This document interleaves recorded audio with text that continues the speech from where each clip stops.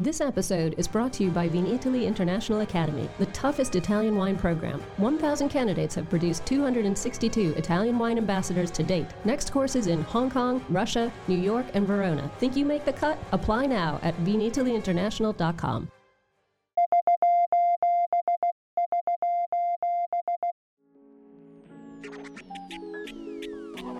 Welcome to our special SOS Everybody Needs a Bit of Scienza installment. This is a shout out to all the wine geeks out there. We need some feedback on the Professore's new book, the English version of Jumbo Shrimp Guide to the Origins, Evolution, and Future of the Grapevine. The Italian Wine Podcast is part of the Mama Jumbo Shrimp brand, and Mama Jumbo Shrimp is all about breaking down difficult concepts into small, bite-sized pieces. The issue here is that the new book is, well, a bit difficult to chew at this point, so we want to invite wine lovers out there to give us their input and advice to make the final product more reader-friendly. So have at it, wine lovers. Don't be shy. Send your comments to info@italianwinepodcast.com. Now on to the show. Hello, everybody. My name is Stevie Kim, and welcome to the Italian Wine Podcast. This is a special installment of a new series. It's called Reading.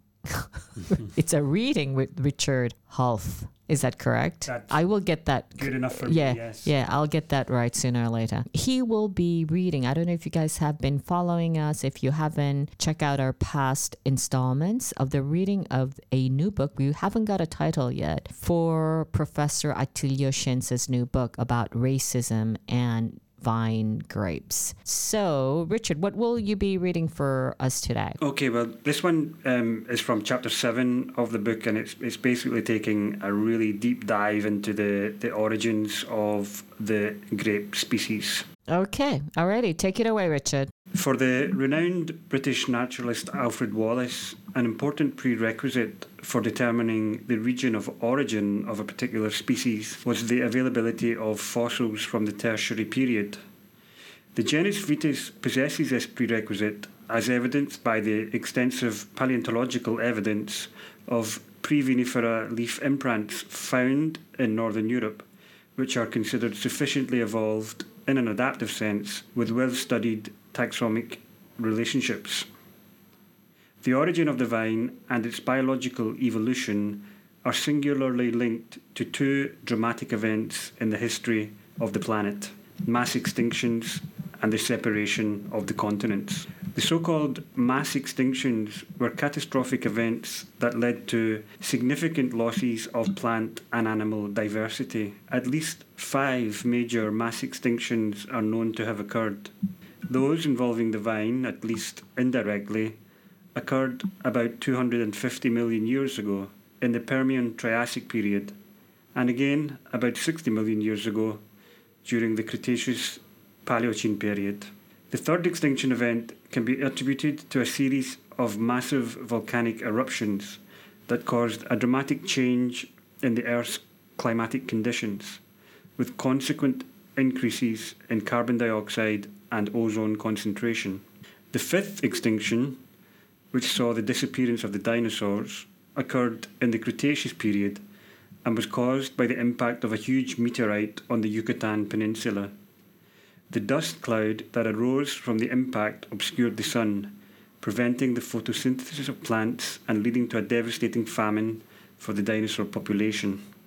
Tectonic movement during the Cretaceous period triggered the phenomenon of continental drift. From the fracturing of Pangaea, the giant supercontinent, which began 200 million years ago, two great land masses, Laurasia and Gondwana, were formed, as well as the great mountain ranges of the Alps, the Andes, and the Pyrenees. The first effect of the separation of the continents was to interrupt the integrity of the Rhamnales, an order of plants to which the Viticeae family belonged. The evolutionary paths of the genera were subsequently separated as they had to adapt to the climatic characteristics of the newly formed environments in which they found themselves, creating new taxa. About 50 to 60 million years ago, on the threshold of the Tertiary or Cenozoic period, the climate in northern Europe was almost tropical, with coral reefs, flora and fauna comparable to the warmest areas of the Earth in the current era. In this climatic phase, the Viticeae family of plants were mostly represented by the genus Cissus, to which the genus Vitis is related. The climatic conditions gradually became hotter and drier, pushing the vine species north, where the increased humidity encouraged the formation of vast forests which were more favourable to the vine, because they offered structural support to the tendrils, allowing the plant to climb. The fossil remains of vines in the form of the leaf imprints found in the marl of Champagne and in the clays of Silesia are amongst the most ancient to be discovered, belonging to the Eocene strata of the early Tertiary period.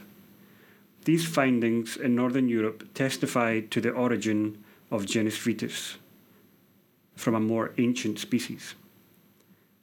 About 35 million years ago, in the middle of the Cenozoic, the changing ocean currents, whose courses were modified by the separation of the continents, caused the climate to cool down. As a result, the flora took on different characteristics, with the development of deciduous trees and the establishment of distinct seasonal variations. By the end of this era, the features of the tropical climate had disappeared.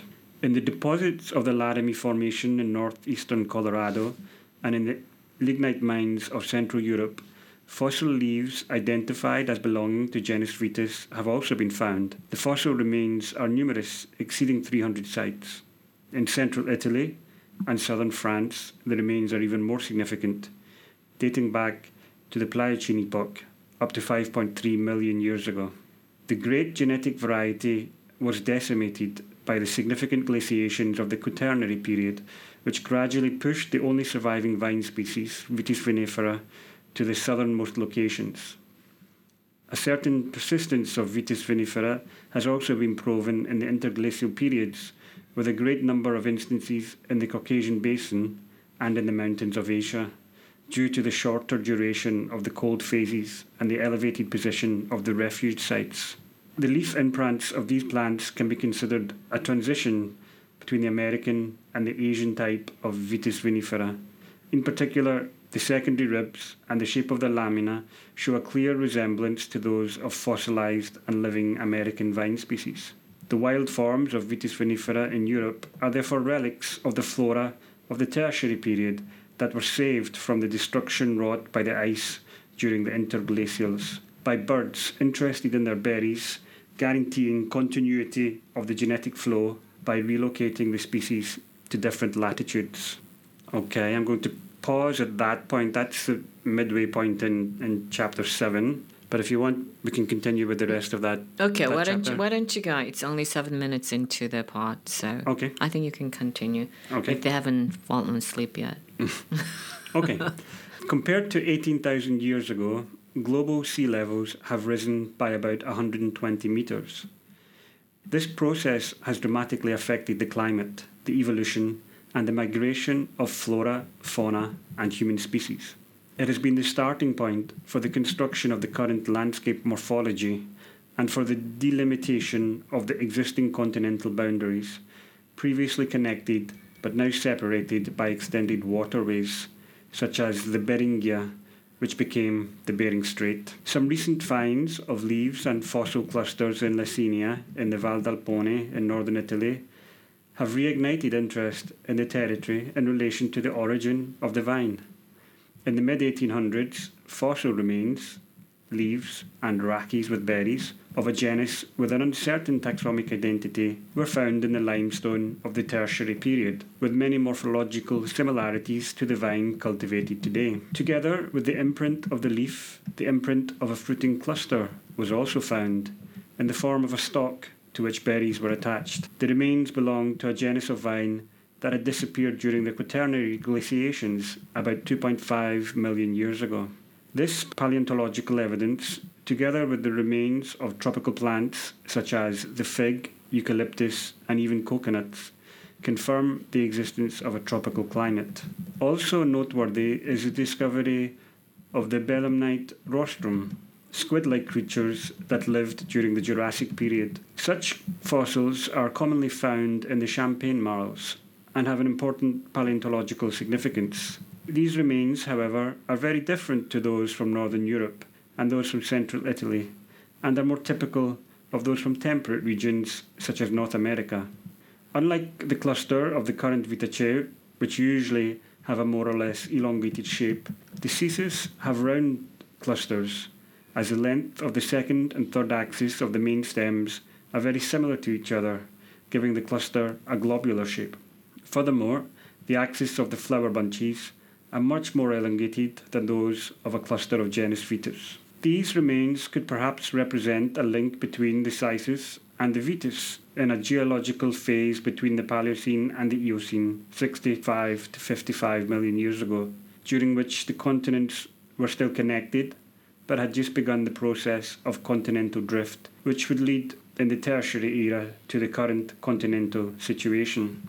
This would have allowed the coexistence in Europe of American and Eurasian varieties that remained throughout the Paleocene, with the exchange of plant and animal forms between Europe and North America, which was possible thanks to the presence of a continental mass in the area currently occupied by the northern portion of the Atlantic Ocean. To confirm the common origin of American and European vines, recent research on the phylogeny of the genus Vitis suggests that the centre of origin for the genus was in the New World. This would suggest that the species migrated to Eurasia during the late Eocene, about 40 million years ago. It is hypothesized that the land bridges of the North Atlantic were the most plausible route for migration from North America to Eurasia, thus overturning the hypothesis previously formulated that suggested the spread of the genus Vitis went in the opposite direction. With the end of the last glaciation and the emergence of climatic conditions similar to the current ones, with 4 distinct seasons, the genus Vitis was common to both Europe and America, and the only climatic changes of the late Miocene and Pliocene caused the fragmentation and isolation of the diverse populations. In fact, fossil remains in Poland, Denmark, and Great Britain testify to the existence of grapevines in the Quaternary period in Northern Europe, during times that were presumably characterized by mild winters and high summer temperatures. In the final phases of the Tertiary era, the Earth cooled cyclically, and during the last glaciation, in particular the Riss glaciation and the Würm glaciation, almost all the northern species of vine disappeared. In Europe, only one species remained, Vitis vinifera, while in North America and East Asia, the glacial survivors were more numerous. The earliest vines, similar to the European vine that we know today, emerged in the Pliocene, and during the glacial pulsations, the area of origin was fragmented into 2 glacial refugia, one Mediterranean and the other Caucasian. During the Quaternary glaciations, European vine populations were probably isolated in southern refugia in the Iberian Peninsula, in Italy, and in the Caucasus.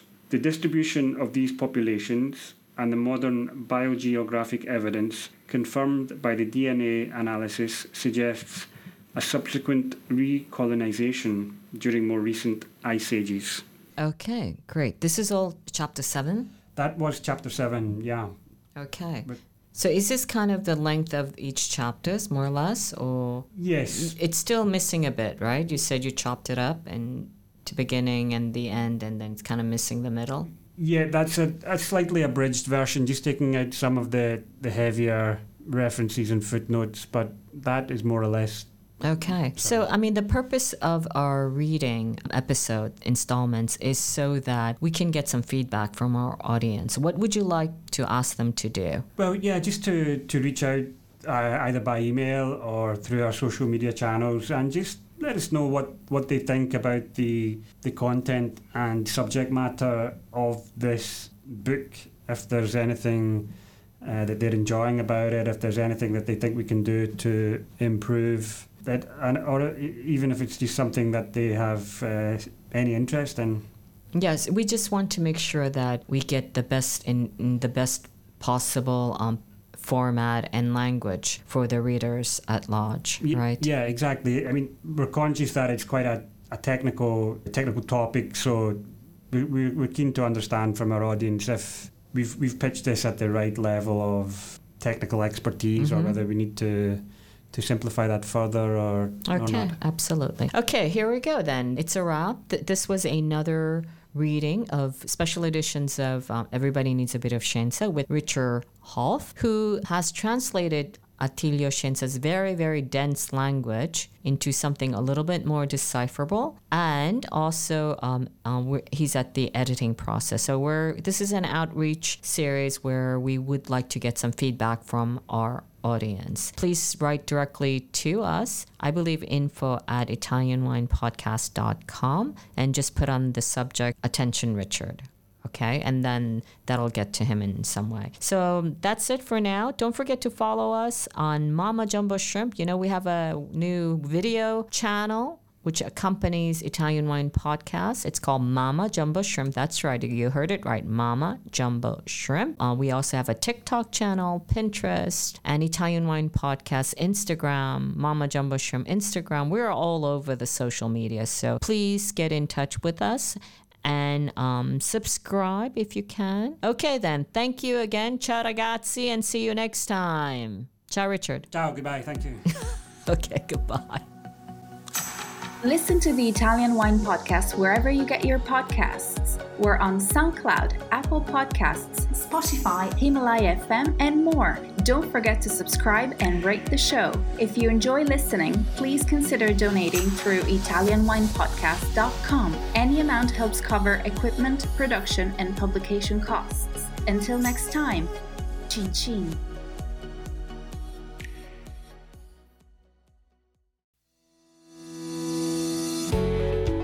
Guys, I'm Joy Livingston, and I am the producer of the Italian Wine Podcast. Thank you for listening. We are the only wine podcast that has been doing a daily show since the pandemic began. This is a labor of love, and we are committed to bringing you free content every day. Of course, this takes time and effort, not to mention the cost of equipment, production, and editing. We would be grateful for your donations, suggestions, requests, and ideas. For more information on how to get in touch, go to ItalianWinePodcast.com.